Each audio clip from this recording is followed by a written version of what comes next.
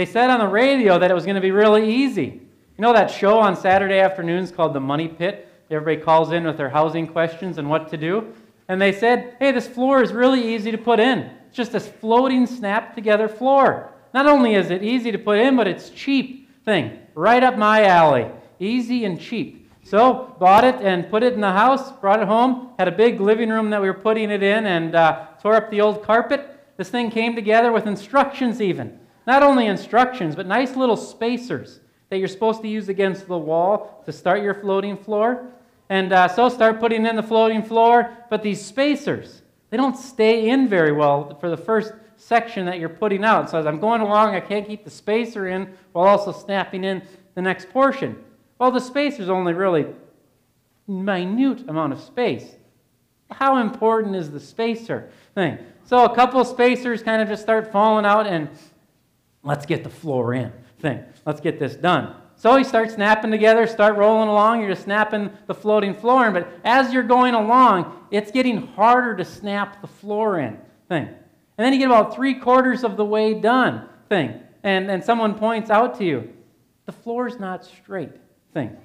And not only that, but you know that the inspector, and you all know who the inspector is, you know that the inspector is not going to approve of the floor.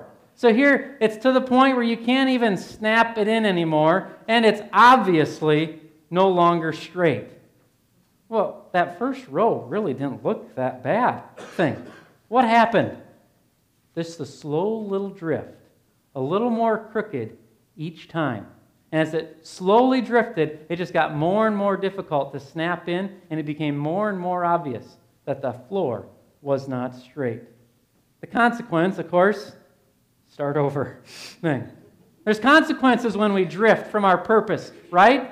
There's consequences. I don't know about you, but it's easy to drift thing. How many of us start with great goals, great ideas? I'm going to be healthier in 2014 thing. What happens? We quickly drift from the mission of getting healthier. And there's consequences, right? Down the road, we pay for it. It even becomes harder to get healthier, right? We've got goals. We leave the dentist. I'm coming back next time, and I'm only going to be here for 30 minutes, and I'm not getting the flossing talk. What happens? Think. Slow drift away from the flossing plan. It creeps in all over our lives. We just drift away from our purpose. We drift away from our mission. The same thing happens at church. We get this slow mission drift. There's a book written recently by an author named Dallas Willard who wrote a book called The Great Omission. And he lays out the argument that the church actually has left behind the Great Commission from Matthew chapter 28, where Jesus says, "Go therefore and make disciples of all nations." He argues that we've had a mission drift. We didn't intentionally set out to say we're not going to make disciples anymore. It's just happened over time, and now the proof is in the pudding. The proof is in the pudding. Churches are saying, oh, our people just don't know a lot thing. And not only that, the proof is in the pudding. Now churches are starting discipleship programs. Discipleship program. That name even has a problem, because discipleship is the mission of the church. The mission is to make disciples, but now discipleship has become a program within the church. We've drifted corporately, but also because we've drifted personally from the call of Christ. How has this drift happened? Well, the drift has happened because of, sorry to say it, you and me. But what happens? We all work with people that go to other churches, right? And all of a sudden some people are leaving our churches, right? And so when somebody leaves our church, what happens? Money also leaves, right? So a couple people leave, some money leaves the church, and what do? Hey, we're not growing, some people are leaving, we need to have a committee meeting. Everybody, come to a committee meeting, we need to find a way to grow the church. Everybody comes to the committee meeting of the church. Hey, we've lost 17 people, X amount of dollars, we need to find a way to grow. Oh, hey, there's somebody at my work, and they're going over to X. They've got a great bass guitar player thing.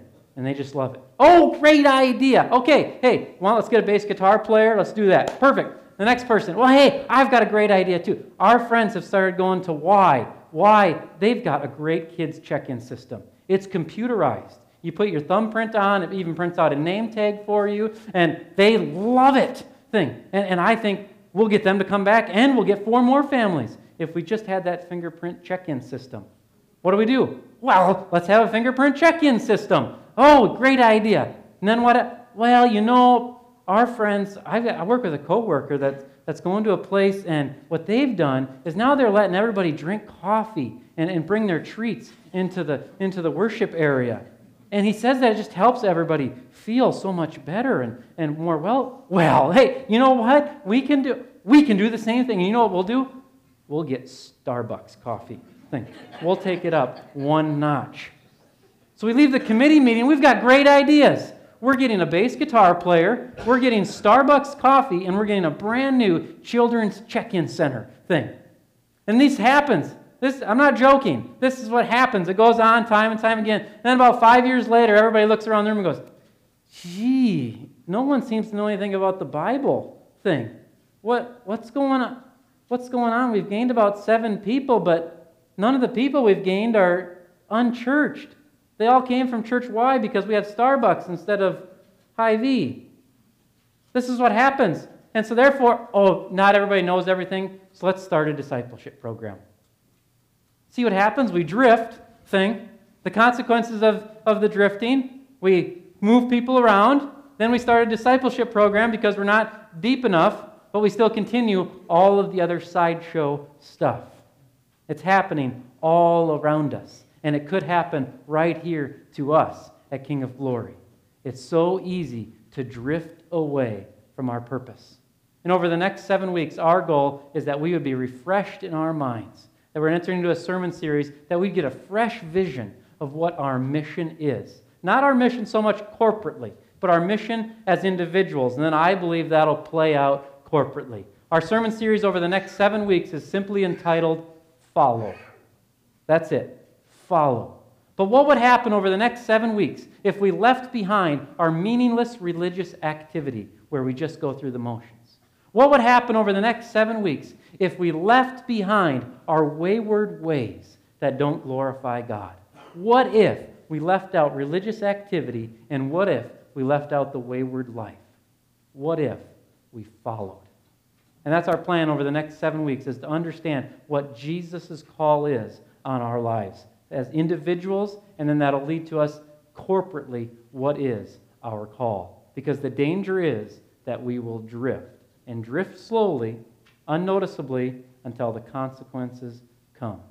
This morning, that was just the introduction to the sermon series thing. So now, we got to get started into the series itself. If you would turn with me in your Bible this morning to Matthew chapter 4. Matthew chapter 4, we're going to start right at the beginning of Jesus' ministry. Matthew chapter 4, verse 18. Matthew chapter 4, verse 18. Matthew 4, 18. While walking by the Sea of Galilee, he saw 2 brothers, Simon, who is called Peter, and Andrew, his brother, casting a net into the sea, for they were fishermen. And he said to them, "Follow me, and I will make you fishers of men." Immediately they left their nets and followed him. And going on from there, he saw 2 other brothers, James the son of Zebedee and John his brother, in the boat with Zebedee their father, mending their nets, and he called them. Immediately they left the boat and their father and followed him. We now turn to Matthew chapter 9. Matthew chapter 9, beginning with the 9th verse. Matthew 9, verse 9. As Jesus passed on from there, he saw a man called Matthew sitting at the tax booth, and he said to him, "Follow me." And he rose and followed him.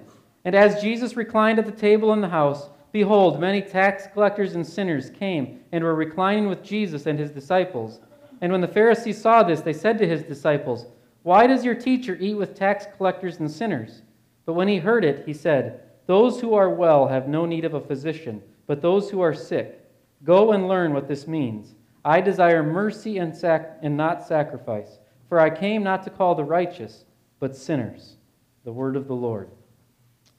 Do you consider yourself an apprentice? Are you seeking to learn a job or a specific skill from a professional? Have you ever considered yourself an apprentice of Jesus? This morning, I would assume if I asked the question, do you consider yourself a Christian, the majority of us would willingly raise our hands. If not for peer pressure, at least we would raise our hands. When most people consider themselves a Christian. But have you ever considered what it is to be a Christian? What is a Christian? The term Christian is actually only used 3 times in the New Testament. Jesus actually never uses the term Christian. The term Christian is brought to us in the book of Acts. And it's brought to us because the church is growing, and now you've got people becoming disciples, followers of Jesus, that are not Jews. So the Jews were all kind of disciples of certain rabbis. Well, now Jesus' mission was moving into the Gentile world. So now you had Gentiles becoming followers, disciples. They're looking for a way to describe this new group of people. So they started to call them Christians or slaves to Christ, or people that were bondservants to this person, Jesus. The description was basically also used to describe the way. If you look in the book of Acts, you'll see the term the way used sometimes. That was used to describe followers of Jesus. It was this new movement that was beginning. But the term Christian was given to disciples. When the term Christian was brought up, they did not say, hey, what we need a term to describe kind of the general religious crowd. And then because we've got this word disciple and follower, that's more for the hardcore folk. No, the term Christian was used for a disciple. If you were a disciple, you were a Christian. If you were a Christian, you were a disciple. Because if you're a Christian, you're a slave to Christ. But we think of Christian in the generic sense. But the call of Christ is to think of Christian as an apprentice, as a disciple, or as a learner. This morning and in the next 7 weeks ahead, we're going to do things a little bit differently. You know, we've had the PATs. Now we're going to move in. Each week you're going to leave here with 2 what-if questions, and you're going to leave here with 1 habit or mindset that we need to change. The first what-if question this week is this. What if the call is the same for us today as it was for the original followers? What if the call is the same for us today as it was for the original followers? Let's just dream for a little bit and just assume with me for a little while that, let's say the call is the same for us that it was for the original followers of Jesus. Well, what was the call of Jesus at that time? Let's look together at Matthew chapter 4 to understand the call. We see in Matthew chapter 4, verse 19, Jesus says basically one thing to these fishermen: follow me. And then we see it again in Matthew chapter 9. What does he say to the tax collector? Follow me. And then we see it in Matthew chapter 28 when he says to his disciples, go therefore and make disciples or followers. The call of Christ is to follow or to be a disciple. And the best way to understand that in our culture is to be an apprentice. And there's a couple of authors that help us understand what it means to be a disciple or an apprentice. The first one, Eugene Peterson, who's written a variety of Bible translations and books, he says that a disciple is a learner. Very simple. A disciple is a learner, but not in the academic setting of a schoolroom, rather at the work site of a craftsman. And he goes on to describe that the place where we are learning, our school, is life. That we're learning all of life to be like Christ. We're learning all of our life to think like Christ. There was an old saying in Jesus' time that you wanted to be covered in the dust of your rabbi.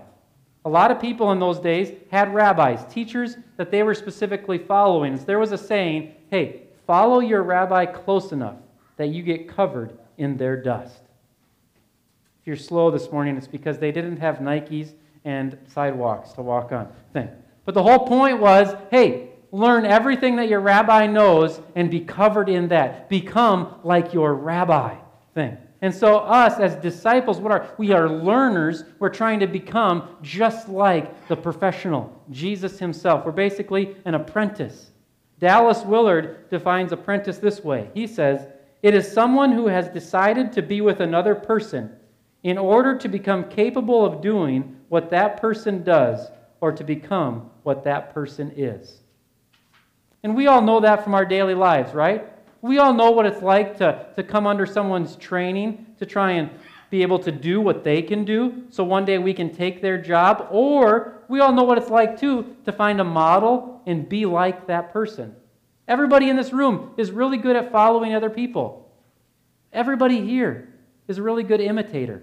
We do it well. We find people and we try and resemble them. We try and resemble the way they think. We try and resemble the way they talk. We try and resemble their lifestyle. We're good at following.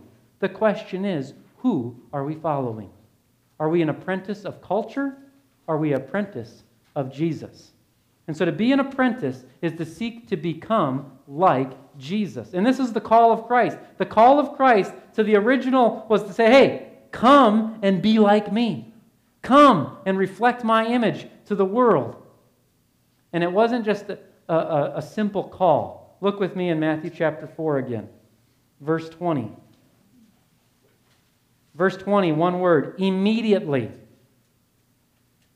And then if we look down, verse 22, immediately they left their boat and their father and followed him. The original call was one of urgent abandonment. Urgent abandonment. Jesus did not say, hey, everybody, I got a new group that's starting that I'd like you to affiliate with.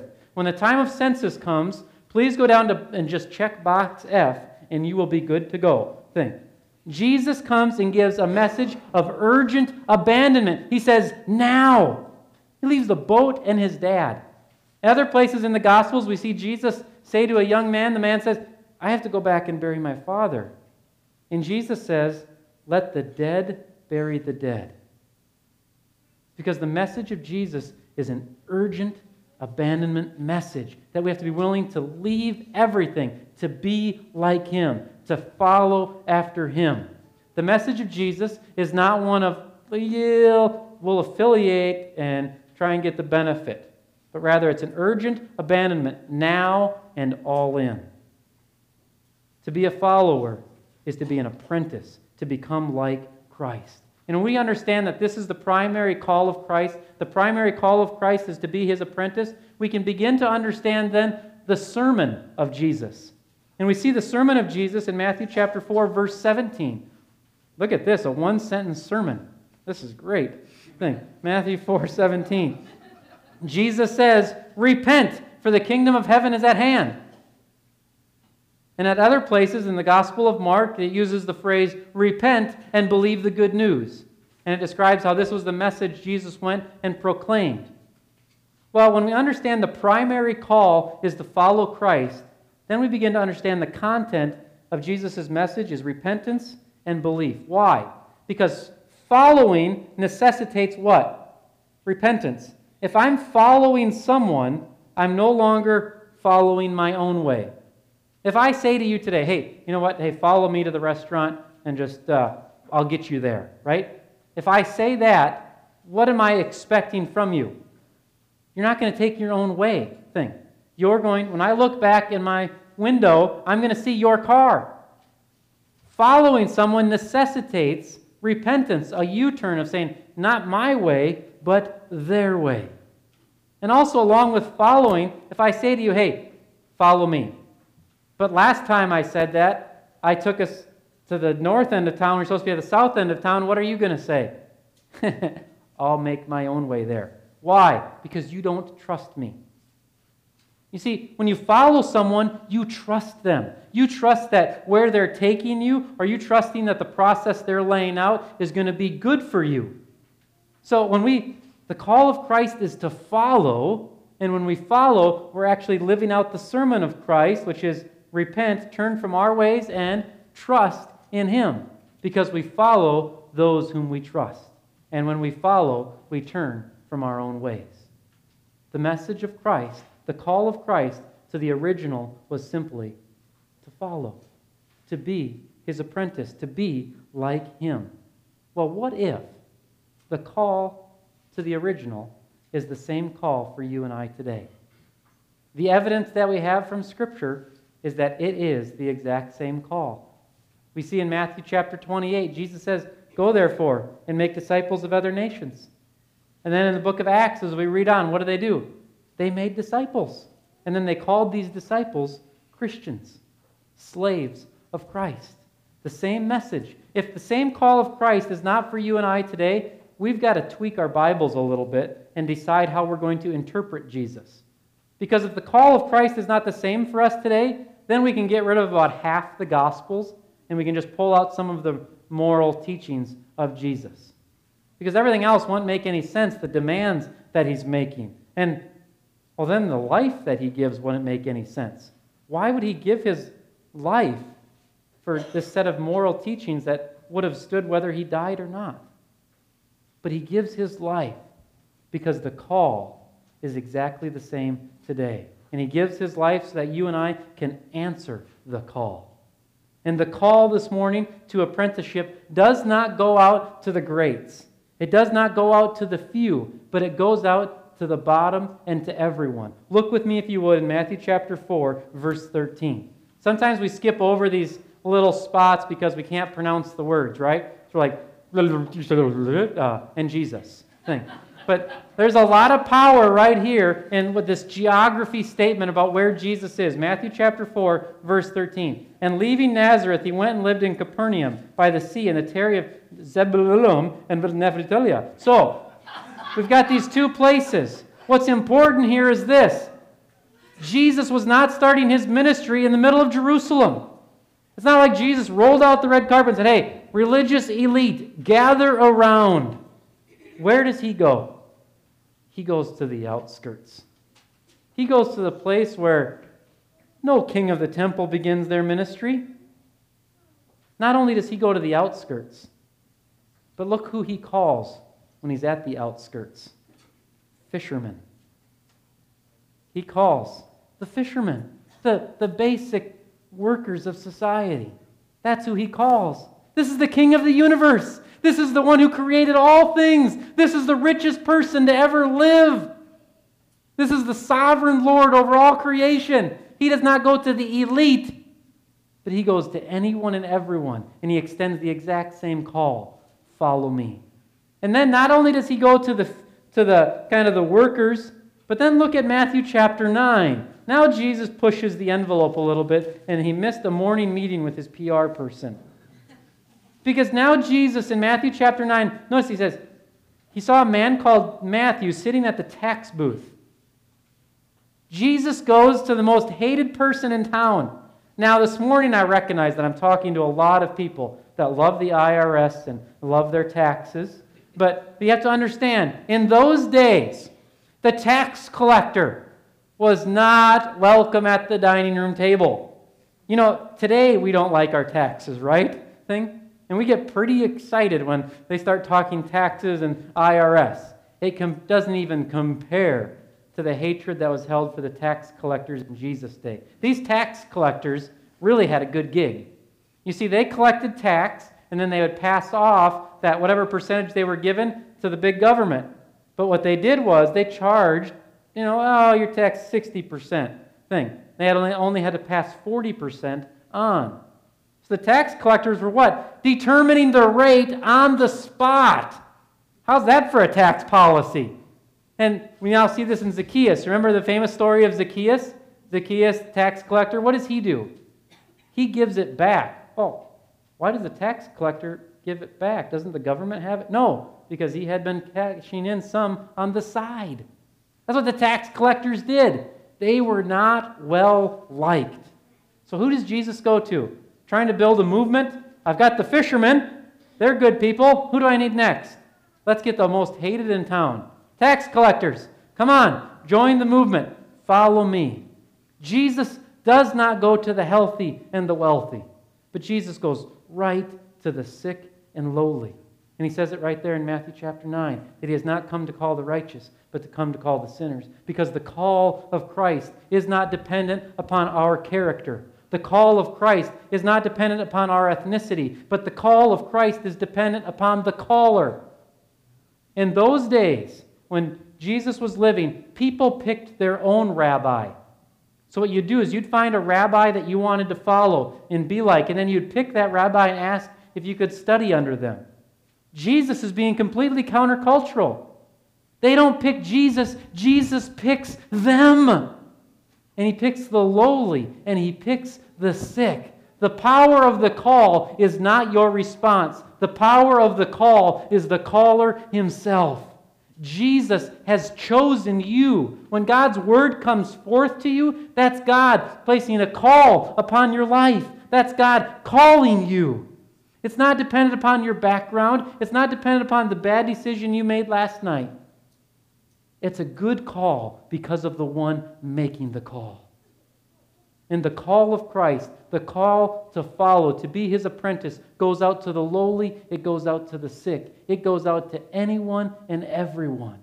And it's not dependent upon who you are or where you come from, because it's based upon the caller Himself.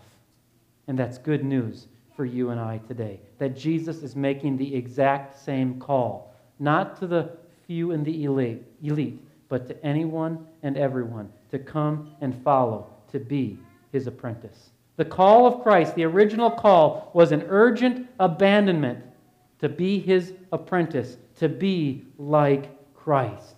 It was urgent abandonment for anyone and everyone. What if the call to the original is the same call today? The second what if this morning is this. What if I was an apprentice of Jesus? What if I was an apprentice of Jesus? Just take that home and chew on it a little bit.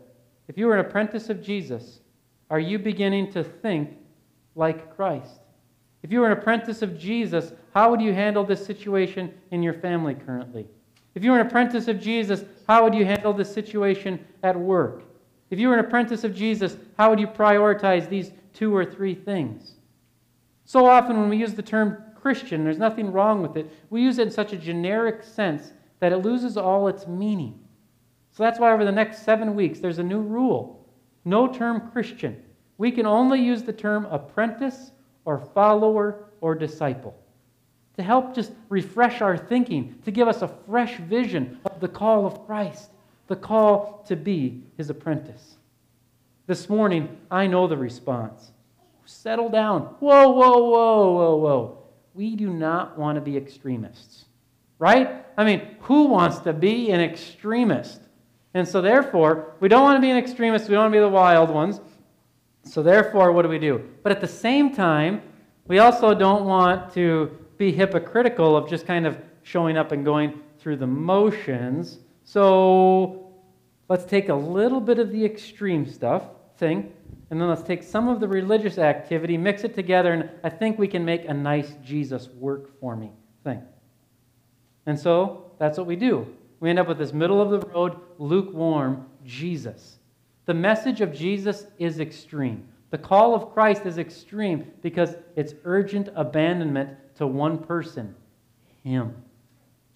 And that urgent abandonment might lead us in a variety of directions. Most of us are afraid of being extreme because those who are extreme are, I'm just going to be frank, those who are extreme a majority of the time in our culture are not being extreme to Jesus. They're being extreme to a political agenda or to a materialistic worldview, idealistic set. Think about this for a second. I'm not picking on anyone this morning, and I don't mean to hurt anyone's feelings. Think of the last thing Christians got really extreme about. Duck Dynasty. Oh, man. I can't believe that they would take him off the air. Can't believe they would squelch his rights to free speech. Oh, they're taking away my show. I stand with Phil. Everybody needs to stand with Phil. We need to get him back on A&E, because if he's not on A&E, God's law is being flushed down the toilet. And so that's where our extremity is, right? That's where we get extreme. Well, we stand with Phil. That's being extreme for Jesus. Think about this for a second. We're standing up to keep a television show about duck calls. We're standing up to defend comments that none of us would allow our children to say, even if they're pure and true. Then that gets labeled as extreme. So therefore, true followers of Christ don't want to be extreme because you don't want to show up at work with the bumper sticker that says, I stand like Phil, because then everybody at work is going to think you're scared of homosexuals and you're going to, and it just gets all crazy and out of whack thing. Because that's the extreme Christian position in America today. I've never really heard anyone ever come up and say, hey, you're too serious about Jesus. I mean, you're adopting orphans, and you're being faithful to your spouse. And you know what? You're giving away too much money. And not only that, but you were honest in that last business deal. And hold on a second. You invited people over that aren't in your club. You're being too serious about Jesus. This is the extreme call of Christ. The extreme call of Christ is to follow. The extreme call of Christ is not to stand up for things that are just foolish. It actually reveals more what our heart is attached to than it reveals who Christ is. The call of Christ is urgent abandonment to Him alone. And is it going to lead to some extreme positions that make us unpopular? Yes. But let's let the positions make us unpopular, not the way we say them or who we defend that's saying them. Let's let our actions speak for themselves. Let our actions be extreme. Let our words of kindness be extreme. The call of Christ is urgent abandonment, and it is extreme because it's coming from the King of Kings, the Lord of Lords, the owner of the universe. And that call is to be His apprentice. The challenge for us this morning is most of us treat our Christian life like my daughter treats our iPad thing. You know, we've got a little charging station at home.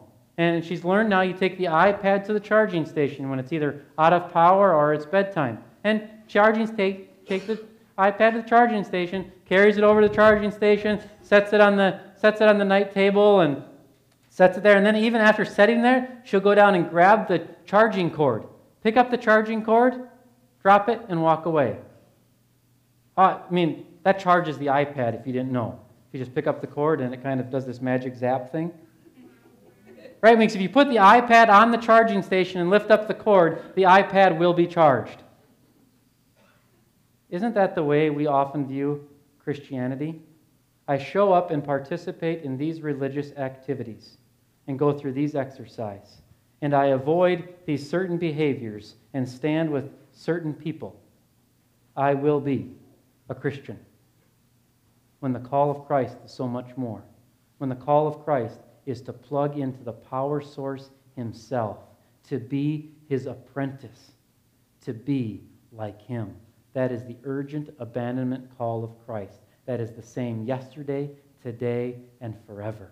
As we go forth today, we need a new mindset. The new mindset this week is this: I am an apprentice of Jesus. I am an apprentice of Jesus. To be like Him, to think like Him, and to know His ways, and to be all in for Him. What if the call of Christ is the same today as it was 2,000 years ago? What if I lived as an apprentice of Jesus? Let us pray. Almighty God, we come before You in recognition, O Lord, that oftentimes we have been extreme, but extreme for our own positions or extreme for our own profit. Lord, we acknowledge that many times we have softened Your message. And Lord, we ask now that by the power of Your Holy Spirit, You would empower us for a life of apprenticeship. Lord, this morning I pray for each person that's here today.